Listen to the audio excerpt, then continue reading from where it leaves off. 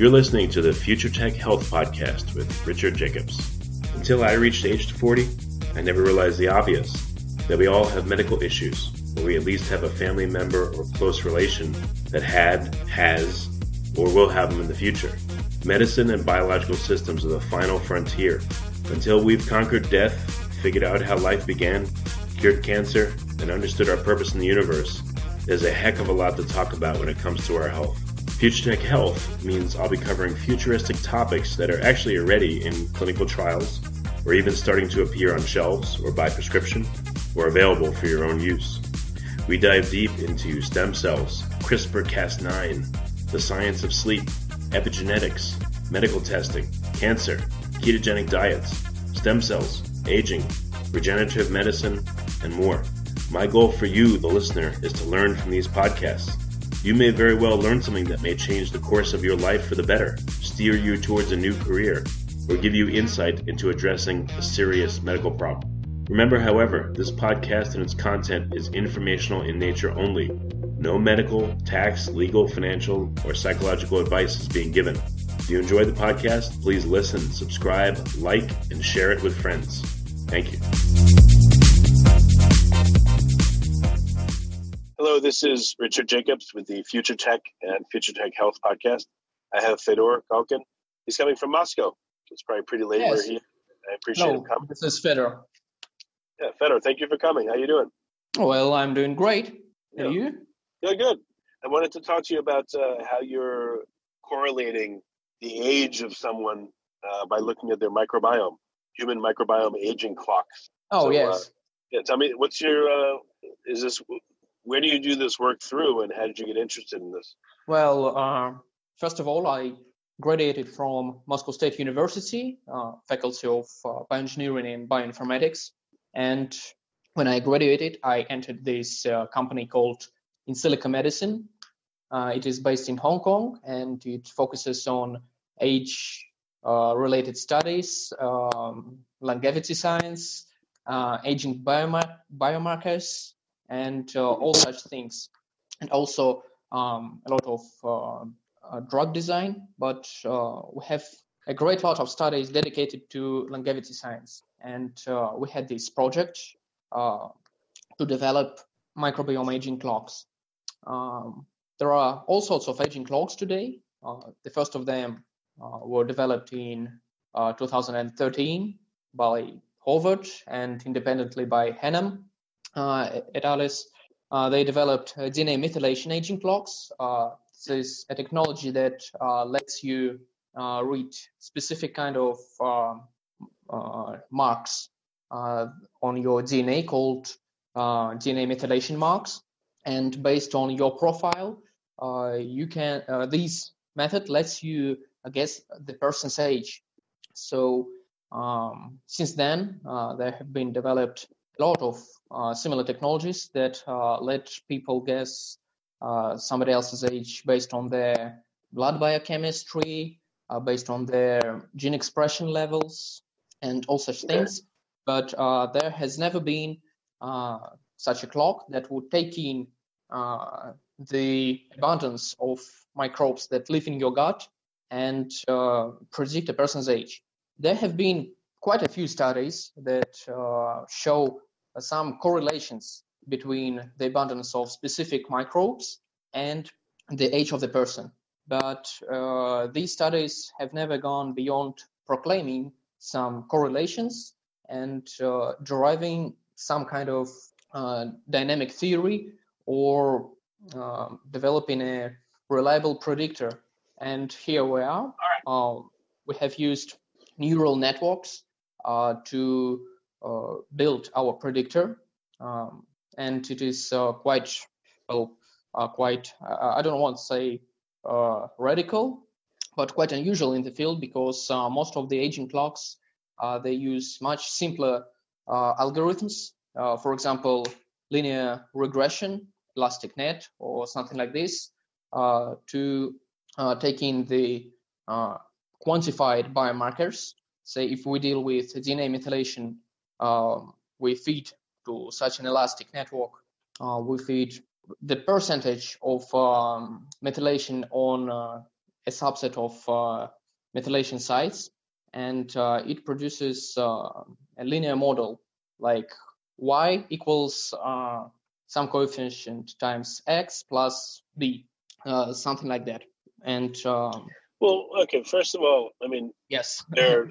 How sorry. many different? No, it's all right. How many different possible markers can you look for, and how would you ever know that there's not dozens of cofactors? And it just seems really difficult to model any of this stuff. Like, how do you even approach it? So there are different ways of approaching it, but we have gone for the most straightforward one. We have chosen the most abundant and the most prevalent in the population microbes. So we had a cutoff of, if I remember correctly, 5%. So each microbe our model uses is present in at least 5% of the population we studied, and it is present in each person. It is, well, not in each person. On average, it is present. Its abundance is no less than 10 to the power of -5. So we just had some thresholds to take only the most prevalent and abundant microbes. So in all the samples that you've looked at, what kind of for the prevalent microbes, what kind of percentages do they comprise? Have you had situations where one microbe is like 20% of the entire flora of someone's gut? What's the range you've seen? Well, we've seen quite abundant microbes that, as you just said, can take dozens of percents. And we have also taken the microbes that are rather minor occurrence in the gut, and the total set of microbes our model can use is above 1,000. But typically, we do not see more than, say, 200 microbes in any particular person. Oh, you only see 200 microbes total, different ones? Well, usually in each person, we see only 200 microbes or something like that. But again, the most prevalent ones, what's the maximum percentage you've seen in somebody of any given species? And that would be something like 50%, I guess. Really? Bacteroides genus and Bifidobacterium genus, Akkermansia, they are all quite high prevalence microbes. But that's at the genus level. At the strain or species level. Oh yes, I was talking about the species from these genus. Oh, so you've seen a single species that represents up to even 50% yes, of someone's microbiome? Yeah. So how does that tell me about some of the clocks and some of the correlations. So have you seen that if someone has one or two species that make up a very large percentage of the microbiome, does that typically mean they're unhealthy or not necessarily? Well, not necessarily, because you have to inspect these people thoroughly to understand whether they are healthy or not. But we have trained our model only on people that were marked as healthy or control in some kind of study. Sure, we know that if a person is marked as control, it doesn't mean that he is completely healthy. But still, we hope he's healthier than somebody in the case group of a study. Okay, and then in terms of the clocks, what have people found in the literature? What determines a person, or not determines, but what do they see at different ages in people? What changes in their microbiome? So, speaking on that, there are some correlations. Well, the most widely known correlation is on very high level of organization. So there are two big groups of bacteria called Firmicutes and Bacteroides. And it is said that with age, the fraction of Bacteroides to Firmicutes, it fluctuates. So, say small children, they first have big fraction of Bacteroides to Firmicutes. Then in adult people, it actually decreases. And then the older a person gets, Bacteroides to Firmicutes ratio goes higher and higher. So that is one of correlations we can find in the literature. Also, Okay, so is that all right? Look, for that correlation, is it linear with age, or is it exponential, or what does it look like, that curve or that that change over time? well, I'd say it is something moreover, what do you call it, reversed bell or something like that. Oh, so is it a step function as well? Or does it stay for a few years and then is it always changing, or does it stay stagnant or constant for a while and then suddenly change? It is changing, but as I said, this fraction, it is high both in children and in elderly people. And is it the same fraction, or does it change, like Firmicutes to F to B, Firmicutes to Bacteroidetes? Well, I'll just call it F and B. So what's the ratio in kids and what's the ratio in old people? In old people, it is something like if we talk F to B, right?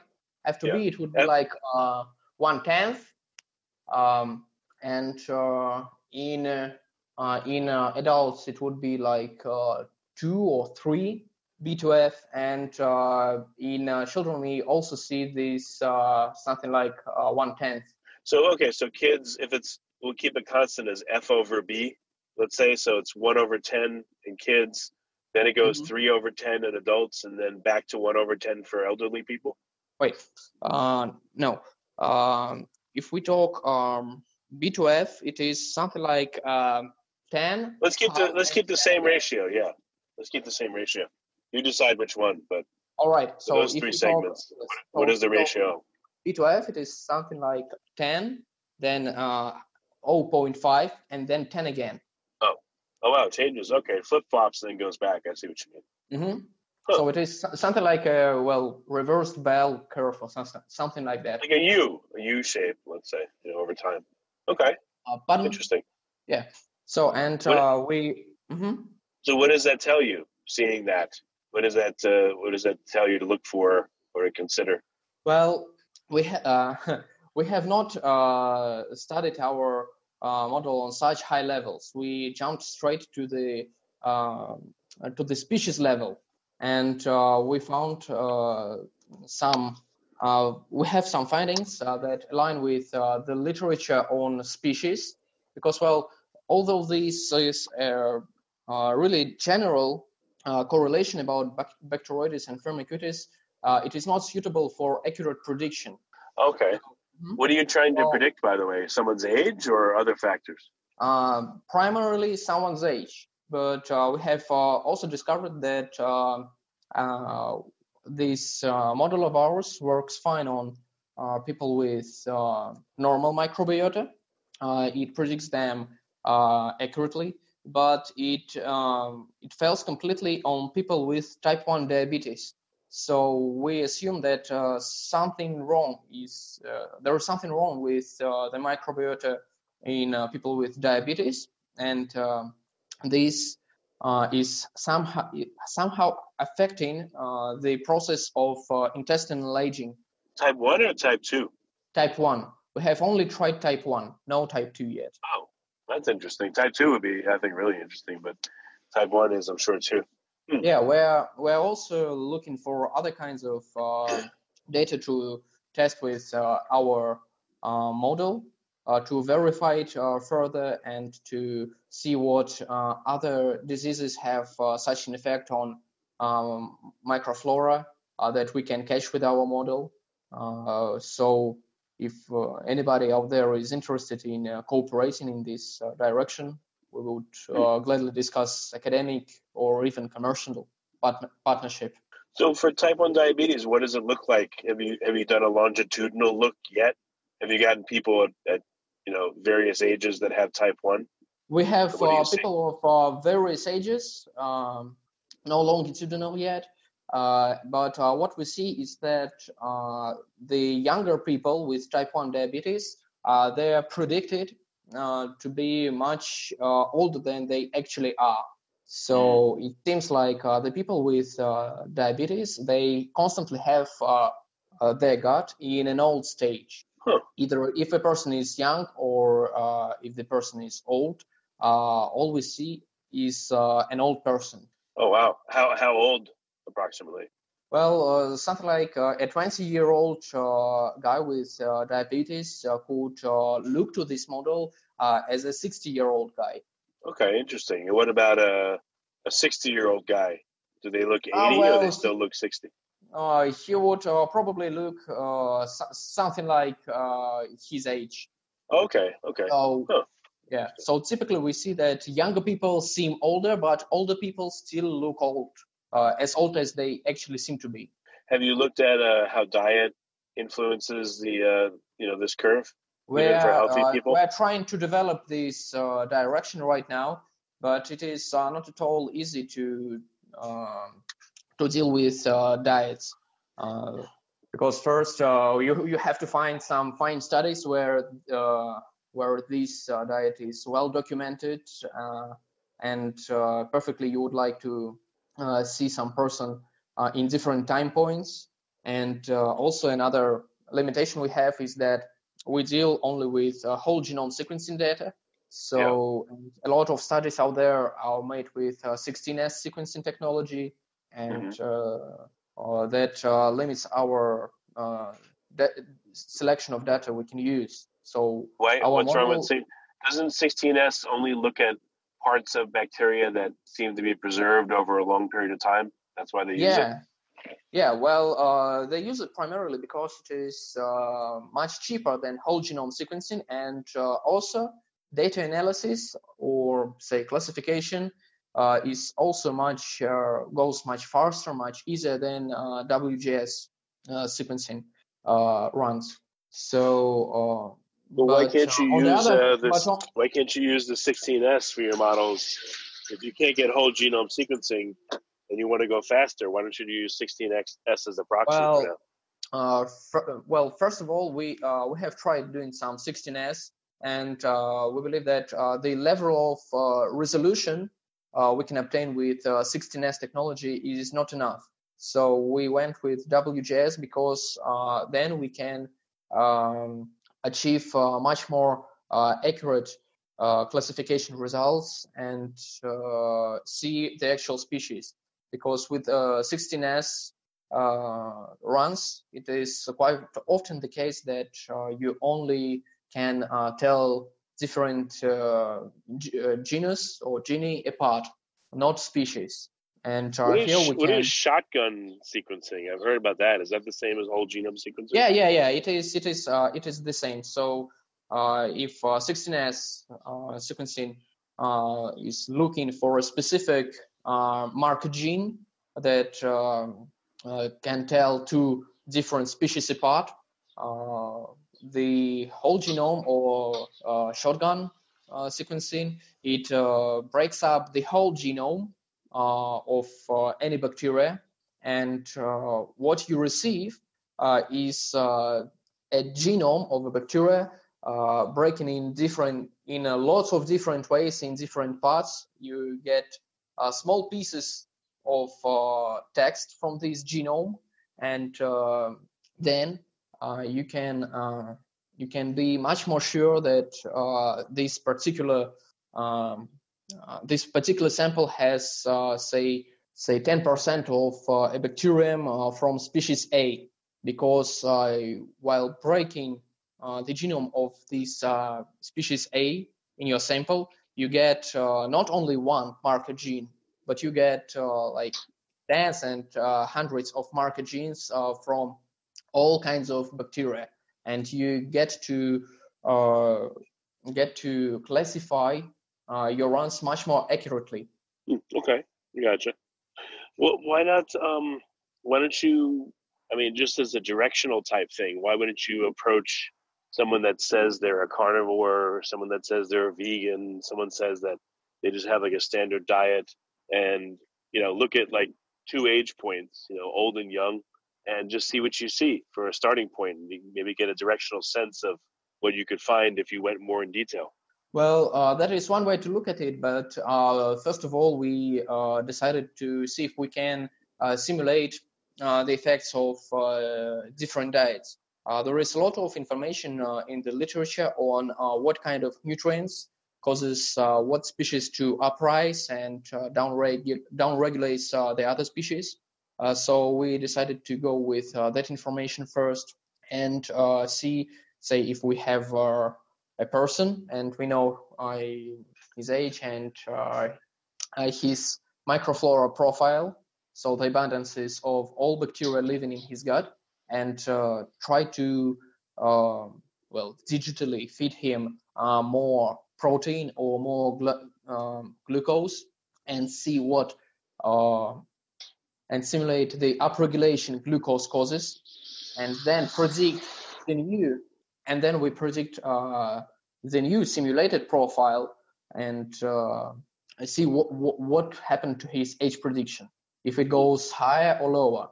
So unfortunately, so far we have not received any steady results on this. This may be the case with the literature data because, most frequently you cannot quantify these effect, say glucose causes, very accurately. You can only say if glucose downregulates or upregulates a microbe. Okay. So it is not accurate enough for us. So we should know what exactly how strong the effect of any nutrient. And it seems like nutrients don't act that independently from each other, and you need to take in the information on the whole diet. And what do you mean nutrients don't act independently of each other? What do you mean? Well, apart from a nutrient being consumed, it is quite important to consider the source of the nutrient. So you can say take supplements and get more, say, some kind of a vitamin say E or something like that, or you can take some kind of a product. You can take your vitamins with whole grain bread, with milk, with meat, vegetables, and what the nutrients come in tow with, that greatly influences the effect on the microbiome. Okay. So, I mean, there's a lot of directions you can take this. Where do you want your focus to be and why? Like, what do you want to figure out specifically? Well, first of all, we would like to verify our model further, and if we need to, we would like to overtrain it. So we would like to add more data to let it consider all the variation in human microflora that possibly exists. So first and foremost, we would like to train our model on more data. Then we would like to see if we can pinpoint some diseases akin to type 1 diabetes with this clock, and possibly see the effects of medication, of diseases and medication together. How variable are people's microbiomes? Healthy people, like, well, how many samples have you seen, and how different are they? They're extremely variable. So altogether, we have seen over 4,000 profiles from 1,000 and something like 700 people. We saw that they're actually all quite different. For example, as I've said, we have a model that can take in something like 1,000 microbe abundances, but at the same time we observe only 200 or 300 different microbes in each person, and it is quite frequently that these different microbes overlap only slightly. Mm-hmm. You can take two different people and say one lives in China, the other lives in US, and they will have only say a 15% overlap of the total community abundance. Well, what does that tell you? Does that tell you that there are various microbes that can do the same job apparently in people, in their hosts, and maybe that's Well, why there's such variation, yet still have health? well, yes, it is actually one of the other reasons we went for whole genome sequencing. It is widely known that there is no such thing as universal healthy core microbiota, something that all human people share. You can have a healthy microbiota in 1,000 different ways, but what is more or less stable is the functions this microbiota carries. It was found within the Human Microbiome Project. They studied the species composition of microbiota, and then they looked at functional composition of microbiota. They used whole genome sequencing to classify the genetic information, not in terms of species and taxonomy, but in terms of genes and what they do. And what you see when you look at human microbiome like this, you see that although two people can have absolutely different taxonomic compositions, they actually have quite similar function distribution in their microbiota. So although human microbiota is a very variable object, it still has something common in it. And another thing we wanted to see is what kind of a model we would get if we used genes contained in the gut instead of species. But so far we still haven't run out of things to do with on species level, and when we do, we will probably go down to functional and genetic level to see what is happening there. Well, what about on the metabolomic level? What if you look at your 700 people or 1,000 people on the metabolomic level and look at the prevalence of various metabolites? Maybe then they'll look much more similar. Yeah, probably that is what we expect, but we have not done that yet. Okay.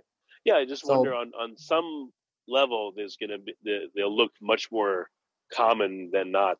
So that's just my speculation. But do you deal with that is probably the case. Where are your samples coming from? Is it oral? Is it fecal? Vaginal? Or are you doing multiple sites? No, we're doing only fecal samples, and all we use are the samples obtained from public repositories like European Nucleotide Archive. We found practically all our samples in there. So, and we were almost always looking for the samples that had metadata with them. So where each sample had the information on what kind of person it came from, like age, gender, if the person consumes antibiotics, if the person has some kind of a disease or something like that. So we use this kind of data. Interesting. You have a lot of work to do. So what is going to be your focus over the next year or two? What do you want to figure out? Well, we would like to figure out,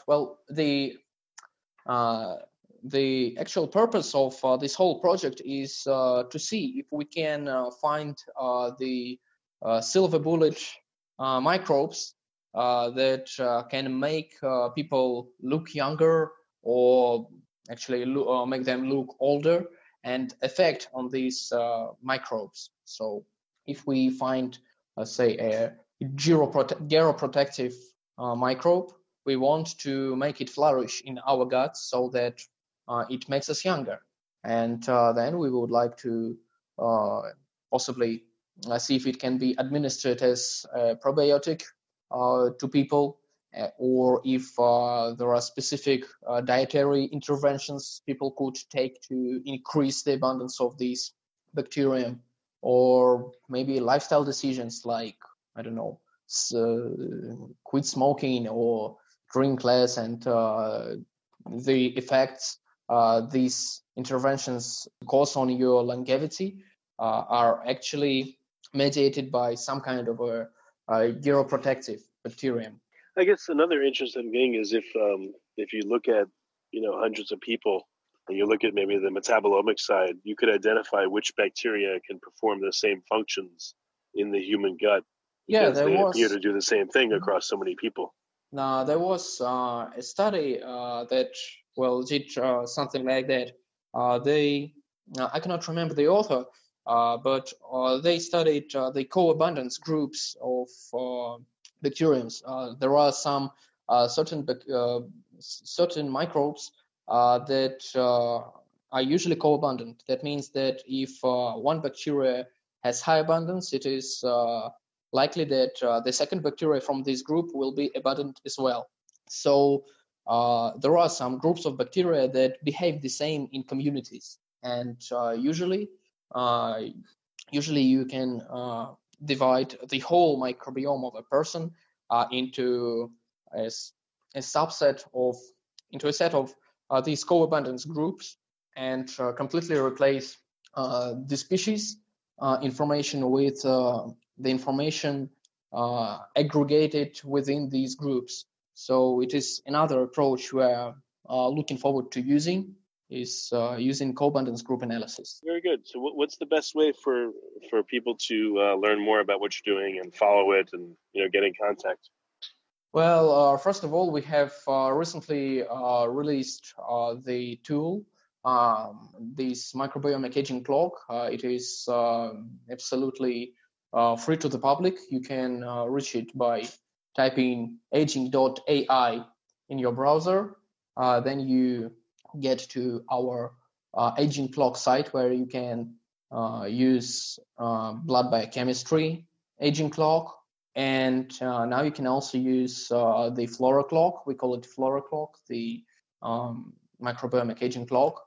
You can run some example data provided by us to see how it works, or you can upload your own data and download the age predictions. It also has some built-in functions like telling what probiotics will make your samples look younger or older.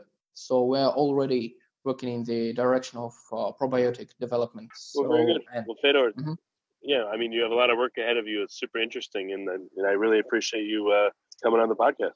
Well, yeah, thank you for calling me about my work. It was a pleasure discussing with you, and yes, sorry that I was a bit nervous talking with you, and sometimes it was hard to understand what I was talking about. It's okay, no problem.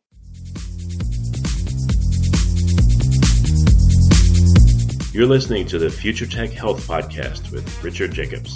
Until I reached age 40, I never realized the obvious, that we all have medical issues, or we at least have a family member or close relation that has, or will have them in the future.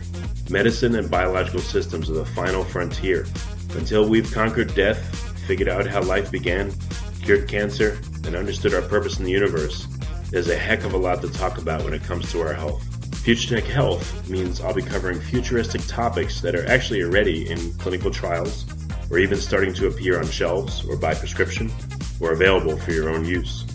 We dive deep into stem cells, CRISPR-Cas9, the science of sleep, epigenetics, medical testing, cancer, ketogenic diets, stem cells, aging, regenerative medicine, and more. My goal for you, the listener, is to learn from these podcasts. You may very well learn something that may change the course of your life for the better, steer you towards a new career, or give you insight into addressing a serious medical problem. Remember, however, this podcast and its content is informational in nature only. No medical, tax, legal, financial, or psychological advice is being given. If you enjoy the podcast, please listen, subscribe, like, and share it with friends. Thank you.